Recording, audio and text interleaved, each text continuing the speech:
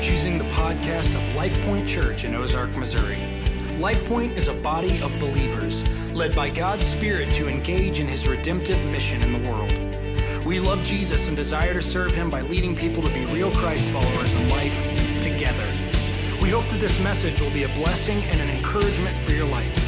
If you would like more information about Life Point Church, please visit us on the web at www.lifepointozark.com.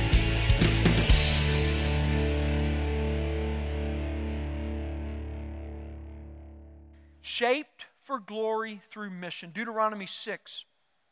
As we began this series, you'll see on your bookmark there, the first 4 weeks I talked about 4 foundational pillars.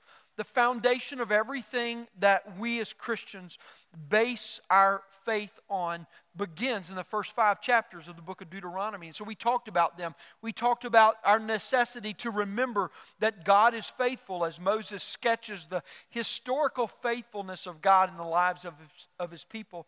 We talked about how it's important for us to cultivate a heart of obedience as Moses calls for obedience among the Israelite people. How we are to pursue holiness, and we saw where He gives the 10 words or the 10 commandments that God has given to Him, and that is our standard for holiness that we pursue in this life. And then He tells us at the end of chapter 5 and into the first part of chapter 6 that we're to enjoy God's blessing, that God didn't just give us commandments to condemn us, but He's giving us the commandments so that we might understand what it means to live life in relationship with Him, so that we can enjoy all the blessings that He wants to pour out upon us.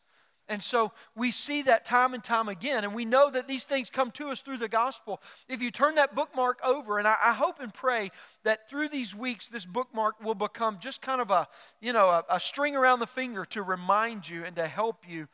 Tape it on your bathroom mirror or in the dash of your car, whatever might help you. Today we're going to move to consider 5 resolutions. 5 resolutions. And so I want to talk just for a second about what a resolution is, because I really balked at using this term resolution, because I know you are as effective as I am at keeping a New Year's resolution, right? You've dropped more of those than you've made, right? I mean, it doesn't happen. But I want you to understand why I've chosen this word and kind of frame our understanding for these next several weeks. God engages us to participate in the transformation that He's doing in our life. His word tells us that we are to work out our salvation, for it is God who works within us to will and to work according to His good will. And so we know that God is working in us, and we are to work His work from within out through us. And so resolutions, I hope and pray, help us to do this. And resolutions are given so that we can state our participation in God's transforming work. It doesn't mean that everything depends upon us, but it does mean that we participate with what God is doing in us. It'll guide our understanding of God's work and to help articulate what we understand that He is doing within us through the gospel. These resolutions state God's desire for us.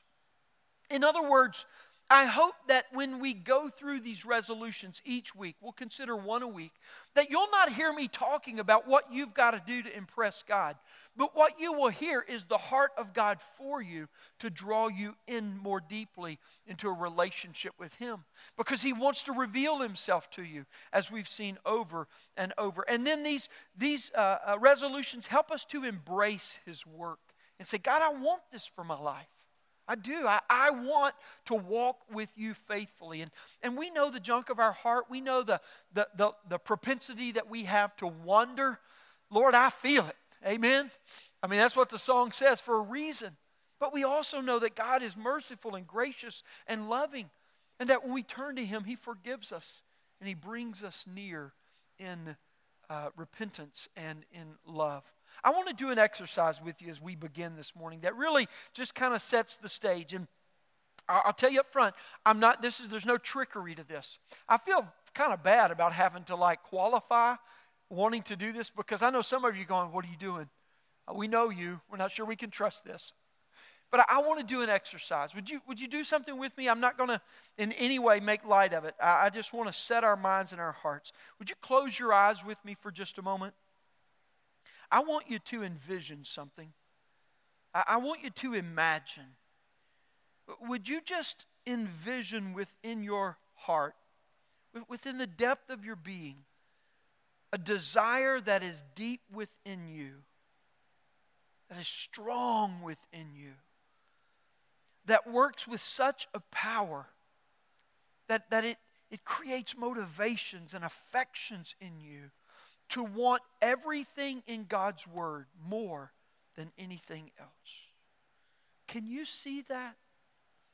I'm not asking what's already there. I'm asking if you can envision God placing that there. What would it look like? What would it feel like? That there would be a desire deeply within you so strong that you would desire and long and pursue everything that God's Word says more than anything else. Now look at me here. As you see that, you're just beginning to catch a glimpse of what God wants for you, of what He is working to do in you. Just a glimpse. It only gets better. It only gets more powerful. And that's what I want these resolutions to do for us. I want them to help us envision what God is doing in us, that we might be strengthened to walk with Him in faithful obedience every day. And so the first week we're going to talk about this. We're going to talk about God, shape my heart. Shape my heart. That's where the Scriptures take us today. And here's the big idea that I want you to walk away with. That God shapes the heart by the gospel to grow a complete love for Him. God shapes the heart by the gospel to grow a complete love for Him. I'm going to give you 4 practices today through which we can participate with the transforming work of God to shape our heart by the gospel and grow a complete love for Him. So here is our resolution for today. Let's look at that. I resolve, by God's grace through Holy Spirit at work in me, to shape my heart by the gospel of Jesus Christ to grow a complete love for God. God, shape our hearts. Let me ask you a question as we begin today. Have you noticed how much of the media in our day and world today is really little more than fear-mongering? Have you noticed that? I mean, it's just like everything is told to us, not to help us and not to inform us, but to trigger something in us. Do you feel that too? I can't watch the evening news.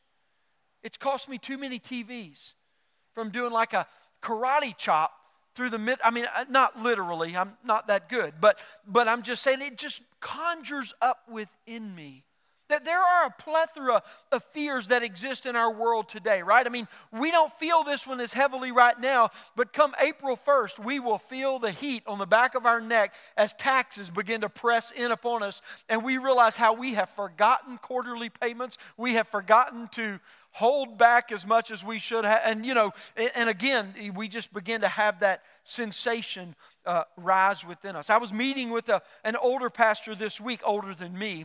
Let me qualify that. And he said, Lane, I've only got about 4 more years before I'm able to retire. He said, I can't retire until I'm 66. I'm one of the first generations that has to wait an extra year. And I forgot everything he said after that because I wasn't worried about him. I was thinking, great, I don't get to retire. If you have to already extend the age, I'm never going to get rid of it. I'm just going to work, just kind of disappear.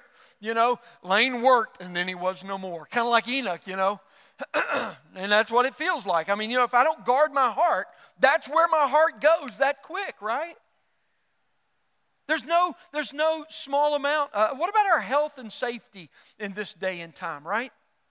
I mean, we have the Ebola crisis going on in our nation. And I'm not making light of this at all.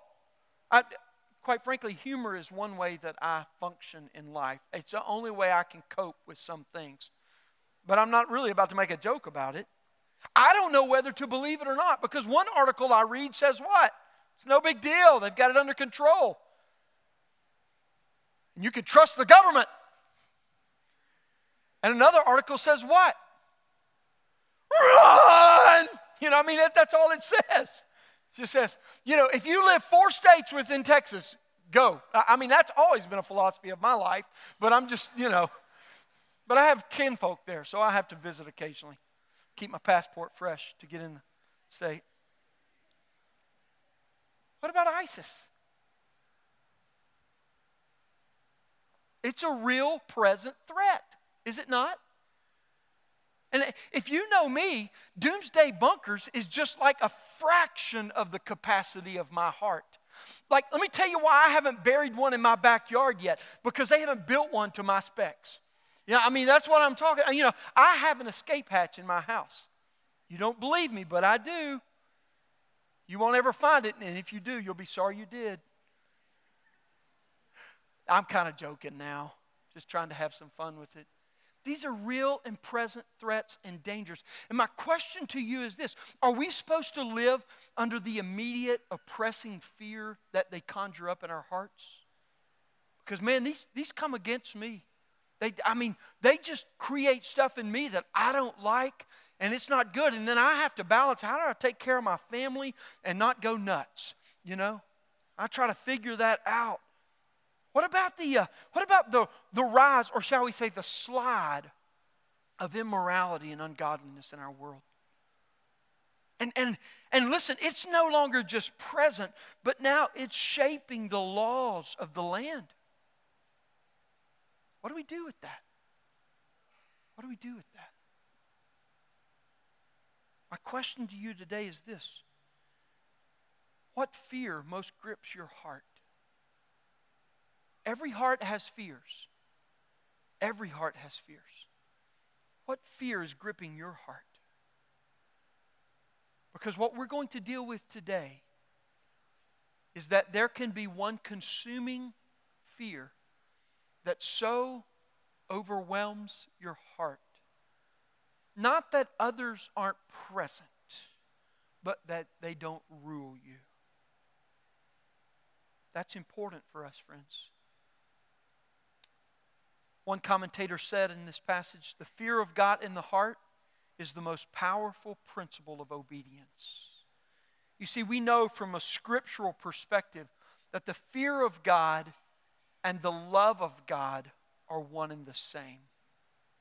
That so often the way we qualify fear in this world is really a misinterpretation of what the true fear of the heart is. And to fear God is to love God, is to obey God. And that's the fear of the heart that I'm striving after today with this resolution. I want to read this passage of Scripture for us. 4 simple verses.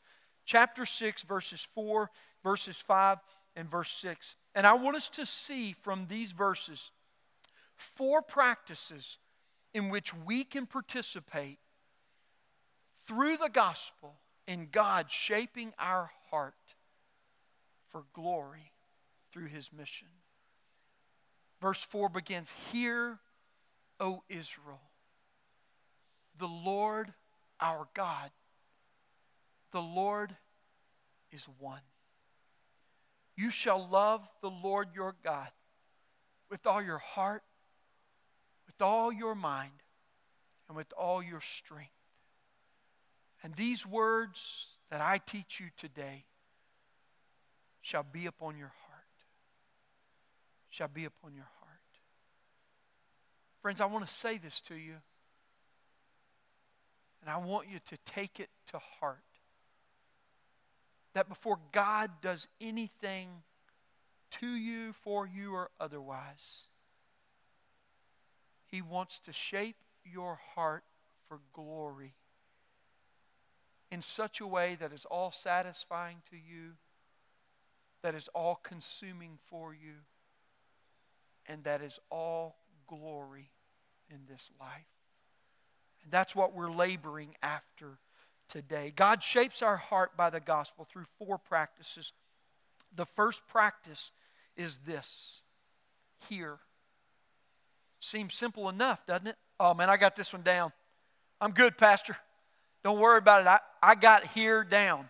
I don't know about you, but I'm kind of like my grandfather. I hear what I need to hear. My problem's not hearing, it's the selection of what I ought to be listening to that I have a problem with, right? You don't believe me, ask my wife. Actually, you could ask my mother because she was convinced of it, and my wife became convinced of it, and now my daughter constantly reminds me of it. It's got to be a female intuition thing because my son's in full agreement with me. It's all good, Dad.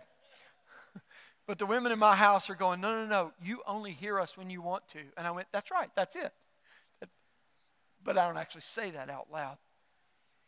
Hear, O Israel. Friends, I can't overstate how important this one word is as a practice for us. And what Moses does is he turns the attention of the people to apply the 10 words of the commandments. That's what he's just done as he's given in chapter 5, and then he's told them to enjoy God's blessing. And so he's making a turn here with this word here, and he calls them to listen, to pay attention that they might understand what God is saying to them. This word is used at every major emphasis with Moses. Chapter 4, he begins with the word hear, so that he can call them to obey the things that they're going to hear. He calls them to hear at the beginning of chapter 5 so they can understand God's words to them, the 10 words of the 10 commandments that he'll give to them. Here in chapter 6, he says, I need you to hear because you need to take to heart. You need to shape your life by these words. And in chapter 9, he'll use the word hear one more time as he says, it's time to move out and follow God in moving mission forward. And to do that, you must first hear. This word is the central aspect of all of Hebrew life. It remains that way today for Jews, such that they recite the Shema. That's the Hebrew word for hear. The Shema Israel is what this is known for. And they recite these verses multiple times during the day because it is the center of their faith. It commands more than just a simple natural auditory sense, but this God who, among all the plurality and millions of gods in that day and time, he has distinguished himself in what way? What have we already seen? That he speaks, right? The God who has no image speaks, where the gods who are all imaged by idols cannot say a word. And the God who is distinguished by speaking first commands that we respond to him by hearing. And so we understand that this sets the tone for the way that we relate to God. This is the mantra for all of life in relationship with God. The Shema Israel it says this, that God, you are a God who speaks. We will hear you. We will listen so that we might understand who you are. And this word sketches a picture of what it means to live in relationship with God. Now, if I ask most of you, what does it mean to live in relationship with God in one word, the word you would probably say would be what? Love.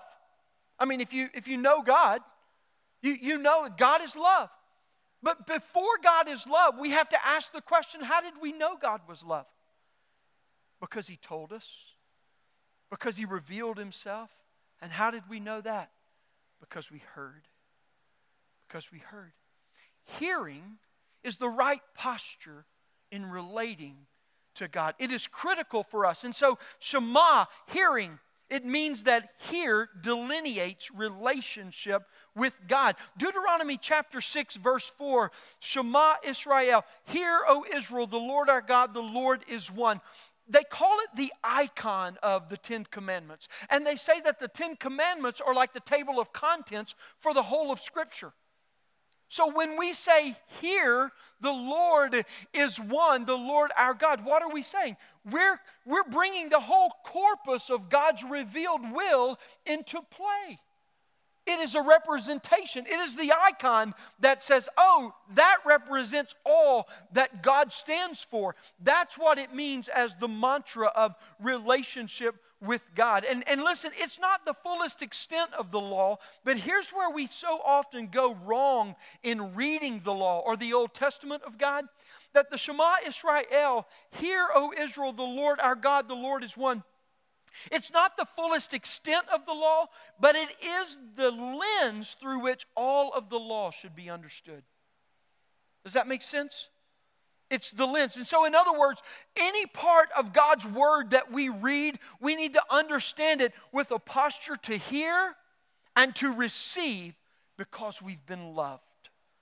That's what it says to us.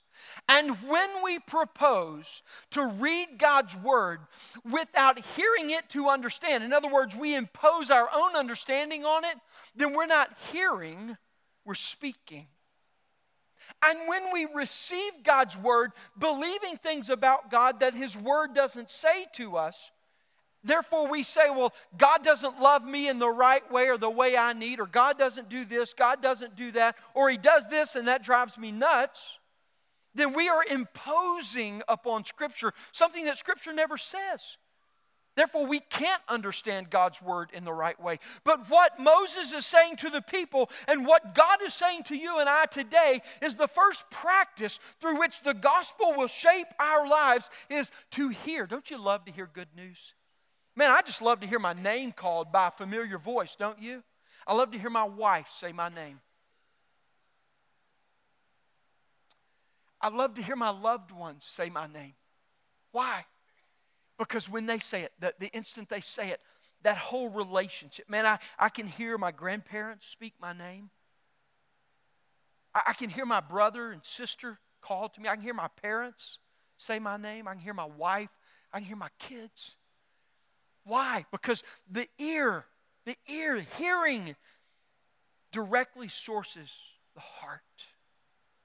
And when we hear from God, He speaks to us. And what happens, what Moses is calling us to is this, that the Shema Israel, Deuteronomy 6:4, is the point where God's being fuses the living of His people. And do we not want to live that way? We want to live in God's very being. We want God to be alive in us. And Deuteronomy 6:4, where we hear, where we position ourselves humbly before God to receive what He has to speak to us in such a way that we would understand it, but not only understand it, so that we could apply it and walk in it. So you see that? That's the posture of hearing, is that we receive in such a manner so that we walk in it. At that point, that's where the very nature and character of God infuses us that we might live in godliness. That's what the word hear calls us to. That's what this first practice of shaping our heart is all about. It's about hearing from God. You see, hear remains essential for us today because hearing God speak through His Word remains the core of relationship with Him. Romans 10:17 says this, that faith comes by hearing, and hearing how? By the Word of God. Galatians 3, chapter 2 says that God works. His work in us is by hearing with faith. Hearing with faith. But the opposite of that is true as well. Hebrews chapter 5 verse 11 tells us this, that spiritual weakness, when we feel weak in our spiritual life, spiritual numbness, when we feel nothing, spiritual laziness, got no motivation, spiritual apathy, couldn't care less, spiritual apostasy, I'm out of here. Right? All of these things occur when we become dull of hearing. That's what Hebrews 5:11 tells us. When we cease to listen to God, when we cease to hear, we no longer allow God to shape our heart. We become weak, numb, apathetic, lazy, and walk away. There's what I would call 3 top spirit killers in the world today, and here they are. Plugged ears, blocked hearing, and unfiltered noise. Plugged ears. Have you noticed how everyone wears earbuds today? I ran into a man the other day. I didn't know him for some reason. I don't remember where we met, but we just happened to run into each other and had a brief conversation. But he had one earbud in one ear and the other earbud hanging out, and the wire ran into his pocket. I assume it was connected to his phone, but it might have just been running into his pocket to look cool. This guy was in his mid-60s, and my first thought was, why you got that hanging out of your ear? I see men walk into the men's room and they got like their Bluetooth running on their ears. I'm like, man, can you not take 30 seconds Right. I mean, just, or maybe 2 minutes, whatever it's going to take in here. But just disconnect. Because if that thing rings, I'm going to be forced to make noises that are embarrassing for you. Because that's the way God wired me, and I just think it might be funny. I'm going to do it. We got plugged ears. Look at this generation. They walk everywhere with headphones on. I'm not against headphones. I love music. But what are we doing? We're just disconnected. You've heard the old adage that the most connected generation in the world is the most disconnected relationally. It's true. We've got blocked hearing. What happens when we get angry, when we get bitter, when we get upset or mad? What do? I'm not listening to you. You have nothing to say to me right now that I even care to hear from you. Shut your mouth. Right? Why? Because I am angry and I am not listening to you. Right? We may not say it, but the instant the anger rose, that's exactly what happened. La, la, la, la, la, la, la, la, right? I mean, we're done. I didn't hear that. I don't know how loud it was. The other one is this. It's unfiltered noise. In the age of information, when the amount of information, this was several years ago the statistic came out, doubles every 2 years. And at that amount of information, we can't comprehend it or process it. What do you think it's going to do to us? It's going to overwhelm us. Overwhelm us. We've got to take the earbuds out. We've got to lower the defenses. We've got to filter through the clutter. Because God says, hear me. I'm speaking. I love the song, the old hymn called In the Garden. It says this, I come to the garden alone while the dew is still on the roses.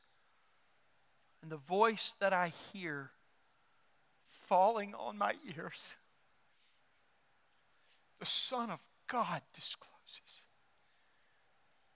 He speaks, and the sound of his voice is so sweet, the birds hush their singing. And the melodies that he sings to me within my heart are speaking. And he walks with me, and he talks with me, and he tells me that I am his own.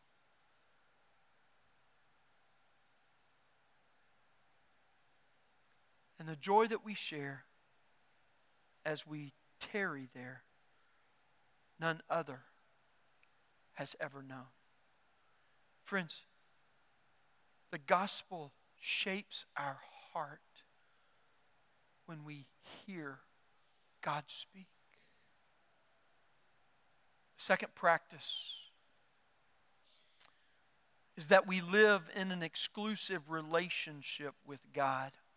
The second part of verse 4 says this, Hear, O Israel, and then he says, the Lord our God, the Lord is one. Moses makes two clarifying distinctions about God, two declarations. The first one is this, the Lord our God. You see, the Hebrew people enjoyed a relationship with God, a relational knowledge, just as we do today in Christ. God was not distant. God was not removed. He was not unknown. He was not merely speculated about, but he was near and he was with his people. They had heard him speak up on the mountain.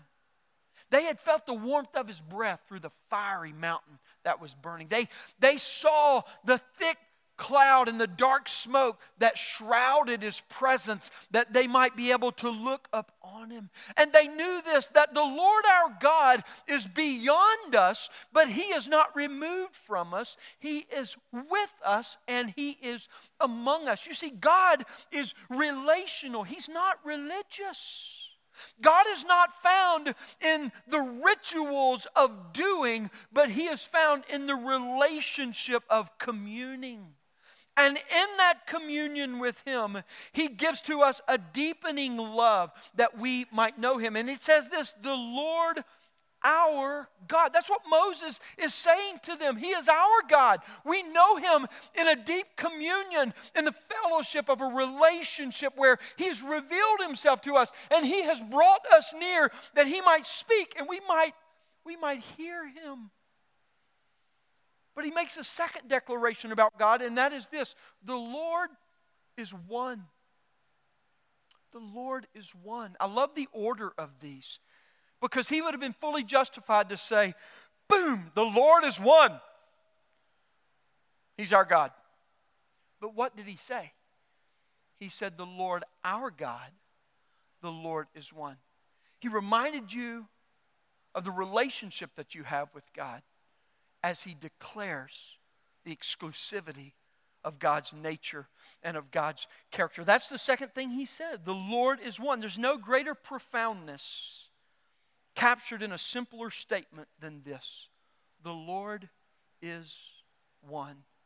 And Moses reveals the exclusive nature of God through this statement. You see, the number one there, or the word one, it's not a numerical accounting, but rather it's a declaration of unity, that God is one in and of himself. And this is not saying that he's not Trinitarian God, that theologically that develops later in the Scriptures and we're able to look back and see that from all eternity past that God was always a Trinitarian God. So what Moses is saying here as he declares the nature and the being of God as one is not refuting our understanding that he is a Trinitarian God, but it's making a declaration through which we can understand God is a Trinitarian God. And it begins this way, that he is one. It's a declaration of his unity, but it's also a declaration of his exclusivity.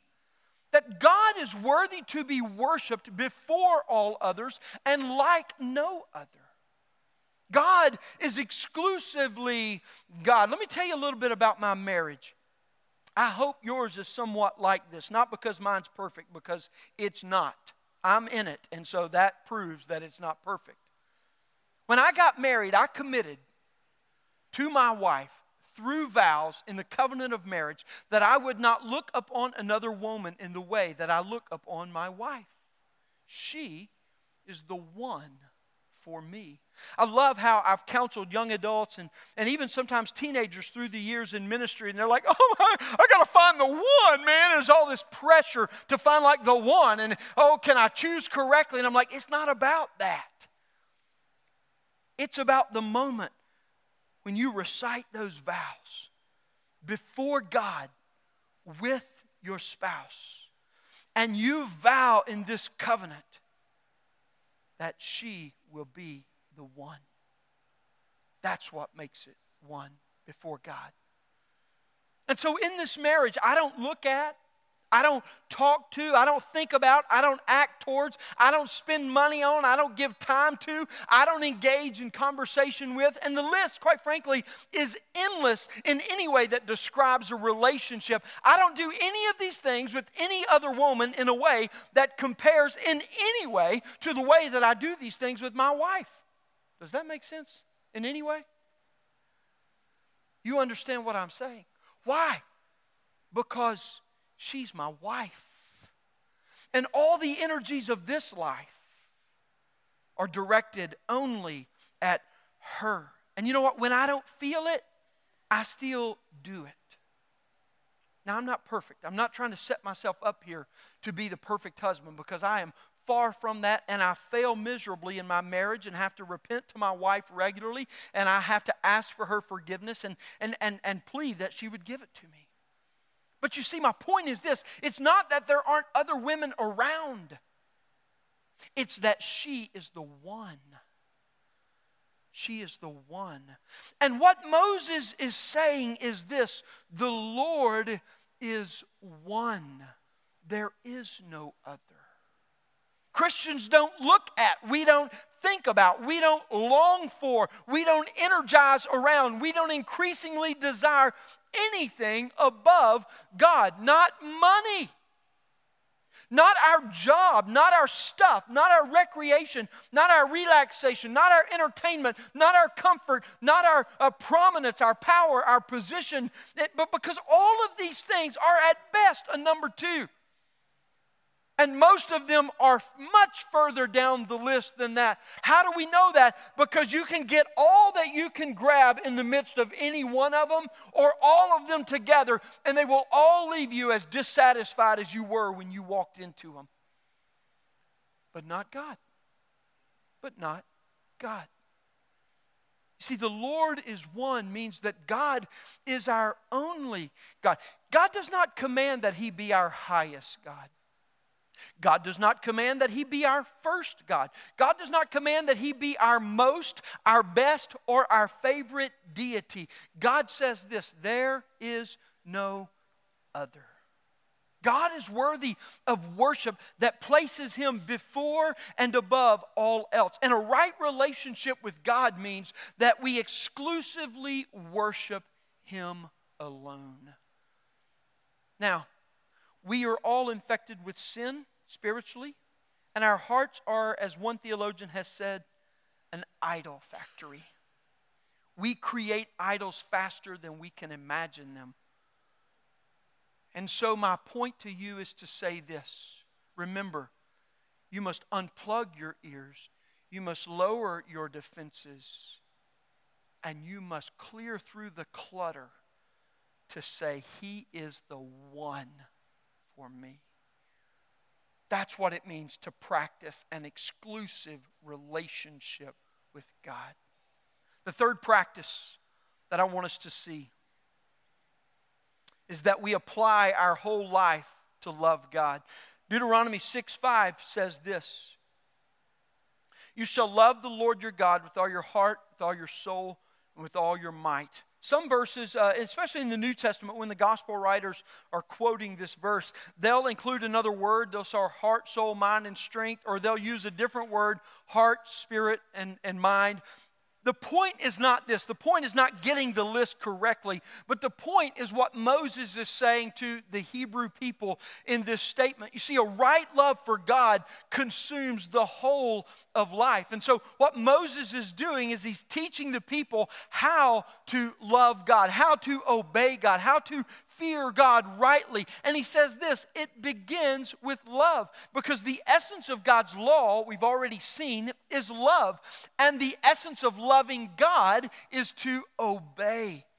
And so true love for God means loving God with your whole being. He teaches that we're to love God with the whole of our life. He's not teaching us to compartmentalize with your heart, with your soul, with your mind, and with your strength. You should love God. And so you go, oh my goodness, I don't know how to divide these things. How in the world? But that goes here, or does it go there? We laugh about that, but that's what we do, is it not? I am good on Sunday, man. I sing. People tell me how good and how much they enjoy hearing my singing that sit in front of me. They might just be trying to get me to be quiet and not sing as loud. But I love singing. I worship good. And man, Sunday, I'm so good with God. Monday, I'm not quite as good with God, but I'm still pretty good with God. It is Monday after all, you know. And so but man, by Wednesday, I have completely lost it. And I'm just desperate and trying to hang on. And so by the weekend, I'm salving all my little false idols. And by Sunday, I'm coming back once again, right? Now, maybe we don't follow such an extreme cycle, but my point is this: we have ways of compartmentalizing our life where we measure ourselves before God and we say, hey, God, I'm doing pretty good here. Let's just leave this alone, okay? And we divide our life in order to make it manageable. You see, what Moses is saying is that a right love for God unites all of a person in the gospel to express a complete love that God alone is worthy of. God cannot be partially loved. And when we strive to partially love God, we will become frustrated and condemned, because we will yell at God going, do you not see how great I am doing here? Would you stop talking about how I fail miserably here? And so we have this argument with God. And what happens when we begin to compartmentalize our life, we begin to say to God that we're going to love you the way we want to love you. We're going to give you the time that we can afford to give you. We're going to give you the money that we can stand to part with. I'm going to give you the energy in service that is left over. And I'm going to give you the thought and the study of mind that I deem necessary without really consideration for what your word says. You see, compartmentalized Christianity produces a partial love for God that always frustrates and leads to spiritual defeat. Let me illustrate it this way. My parents were the greatest gift givers. You know why? They always gave me what I want. They gave me what I want. That's why they were great gift givers. Now, for all of you children in here today who are still getting gifts from your parents, that would include me. My birthday's coming up. Month away. 2 months ago, I sent my list out to my family.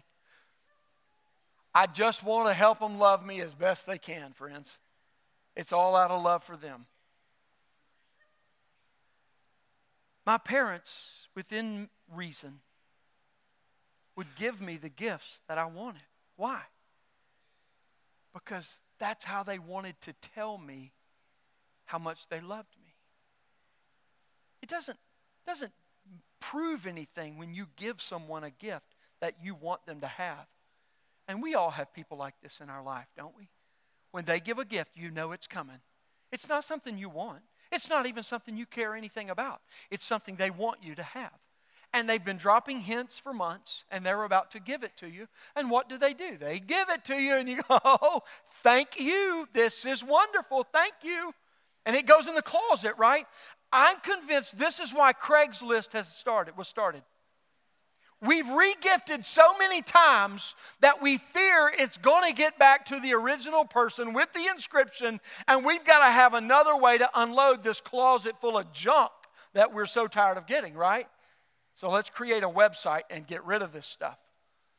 Let it be somebody else's problem. But when someone gives you a gift and it's something you wanted, what does it say? You love me. You knew me well enough to know this is what I wanted. You sacrificed and cared enough to get it for me, and you have given it to me just so I would know you love me. Here's what compartmentalized Christianity does. God, I don't really have time to listen to you. So let me tell you what I'm going to give to you. And we begin to say to him, I'm going to give you what I can afford to give you. I'm going to do what I can do, and you're going to have to deal with the rest. You see, the Lord who is one is only rightly loved when he is loved with our whole being. It's not about breaking life apart to make sure that Jesus is in every compartment, but rather the great commandment, what this verse becomes known as, it points us to look at Jesus and to see an all-encompassing love of God for us, and to know that he alone is worthy of an all-consuming love from us. You see, God has satisfied our every need in what he has done in Jesus Christ. Therefore, he alone is worthy of a love that consumes the whole of who we are. Love the Lord your God with all your heart, with all your soul, with all your mind, and all your strength. Friends, the gospel shapes our heart when we apply it to the whole of our life in unity to love God out of all of it, in a way that he alone is worthy. The fourth practice that I offer to you today is this: that we press God's word upon our heart to expose sin and to apply righteousness. We press God's word upon our heart to expose sin and apply righteousness. Verse 6 says this: these words shall be upon your heart. Some translations say it this word: lay these words upon your heart. It's the imagery of applying them in such a way that you bring pressure to bear, that something takes place as a result to the pressing upon the heart that is occurring by the Word of God. You see, these words refer to the whole of God's law that Moses has been teaching them. Not just a few verses, not just Philippians 4:13, I can do all things through Christ who strengthens me. It's not about just running to your favorite verses and pulling them out of context and using them as a Band-Aid to salve your spiritual life and make you feel better for a moment, but rather it's consuming yourself in the ocean of God's whole counsel, that the words of God might be pressed up on your heart, so that the sin that is being harbored within might be exposed, but the forgiveness and the cleansing power of God might be applied and righteousness be brought out.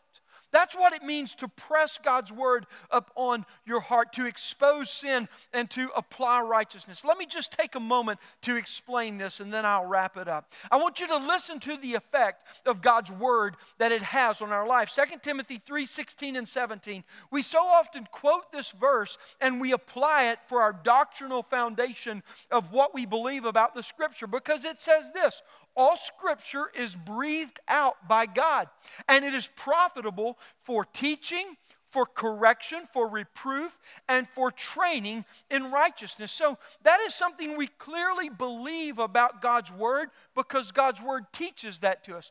But look what it says after that: so that the man of God may be complete.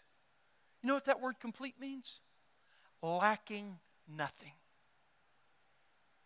Equipped, it goes on to say, for every good work. Look at the effect of God's word on your life. When you press God's word upon your life, and when sin is exposed, we don't have to hide before God. He's the one that's with us. He stands ready in spiritual heart surgery to remove the sin, to apply forgiveness and the cleansing, and to plant the seed of the gospel that righteousness might begin to grow in your life. You see, the very covenant of God promises to us that He will take our heart of stone and give us a heart of flesh, that we might know Him. And that heart of flesh will have His words written up on it and His Spirit abiding within it. It points us to Jesus when God's law is written on our heart, to see God's holiness and to see our sin and to look to Jesus, who is the gospel and the working power of God within us. It works to conform us to God's will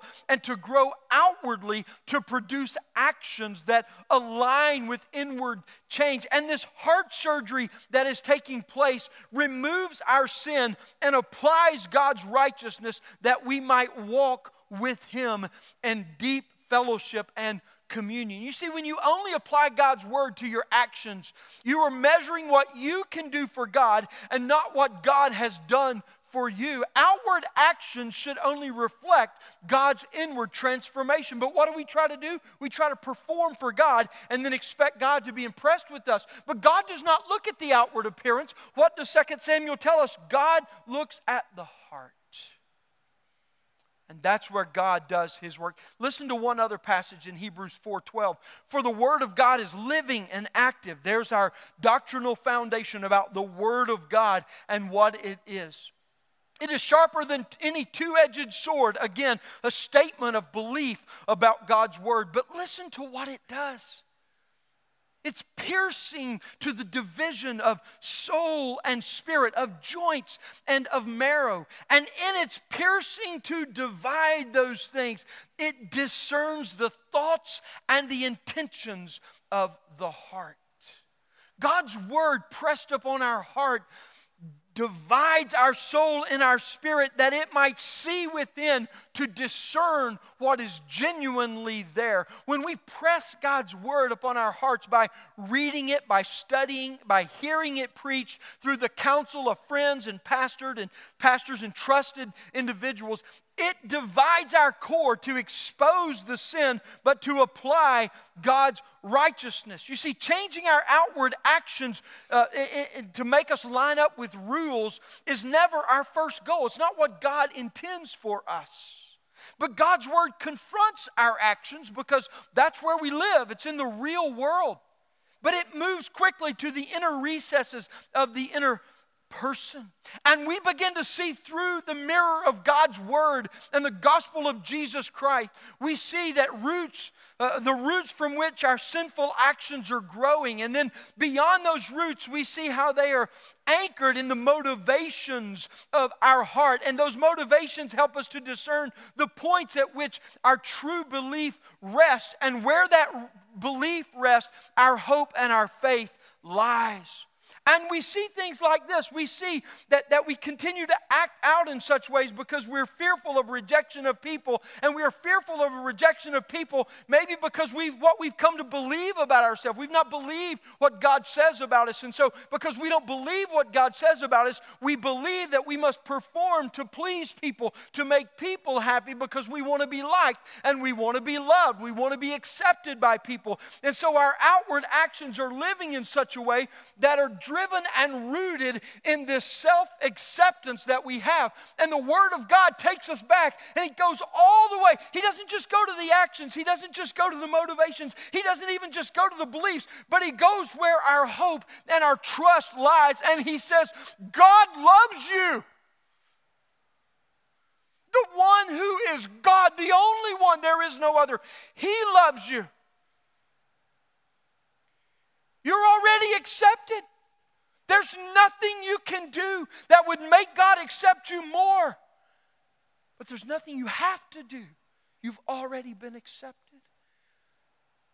And in the deepest recesses of our life, the Word of God is pressing righteousness and truth and holiness and godliness into us to go, yes, God, I believe that you love me and I will rest here. And listen, where we believe, we will anchor our hope and we will anchor our faith so that the way we live out will be rooted and motivated in the love of God that compels us to live in a certain way and not just hoping God will be happy with us one day. Press God's Word upon your life, friends. Yes, there will be points at which it gets painful, but the pain will not compare to the glory that it brings. Let me pray for us as the worship team returns.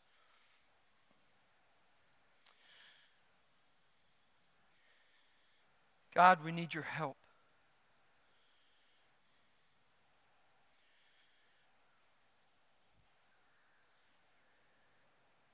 Our hearts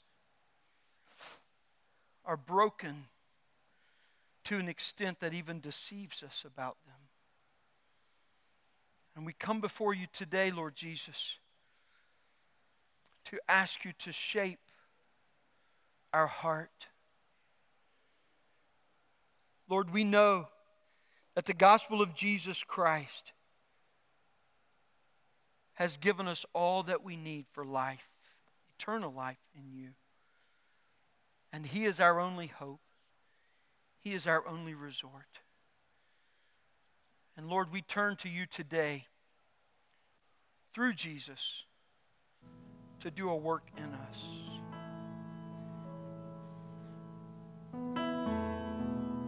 Friend, I hope that more than you've heard my voice today, you have heard the voice of God speaking to you. Not because of me, but because His Word is real, it's alive. I hope you, in your discernment of what you have heard today, are convinced so that you will trust that God is worthy of your exclusive worship. Because I know many and all of us walked in today with at least the temptation to turn away, if not the full-out living in complete opposition to God. You don't believe that God's worthy of exclusive worship. You don't believe that if you let go of that relationship, if you set down that drug, you don't believe if you stop that sinful habit, that God will be enough to satisfy you.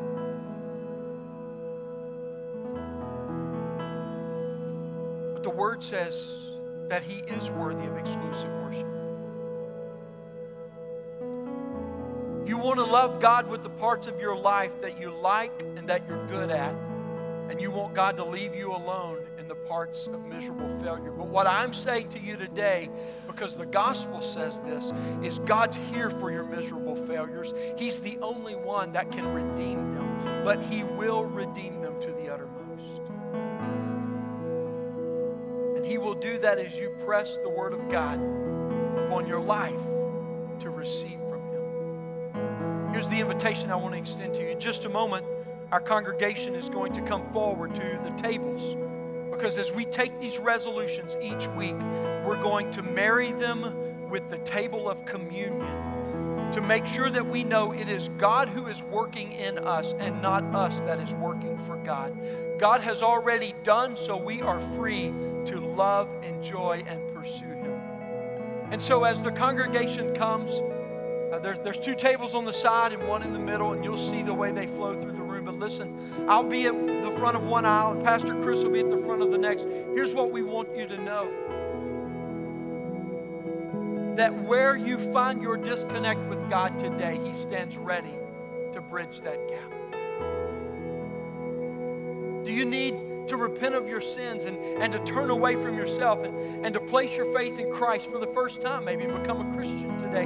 But you know the Spirit of God is leading you. You may not even know all that that means, but you know today you're supposed to receive Christ as your Lord and Savior. You need to take that step of faith. We'll be here to receive you. You just follow the line and we'll be right here waiting for you. Some of you need to come for counsel and prayer today. You just need somebody to minister to you and to pray over you. We'll be here to pray for you. The Spirit of God will speak to you and will minister to you in that way. God wants to draw you near today. Will you come? Will you follow Him close? Lord Jesus, help us. As the worship team leads us, let's come to the table together, and you come if you need to respond to the Lord publicly.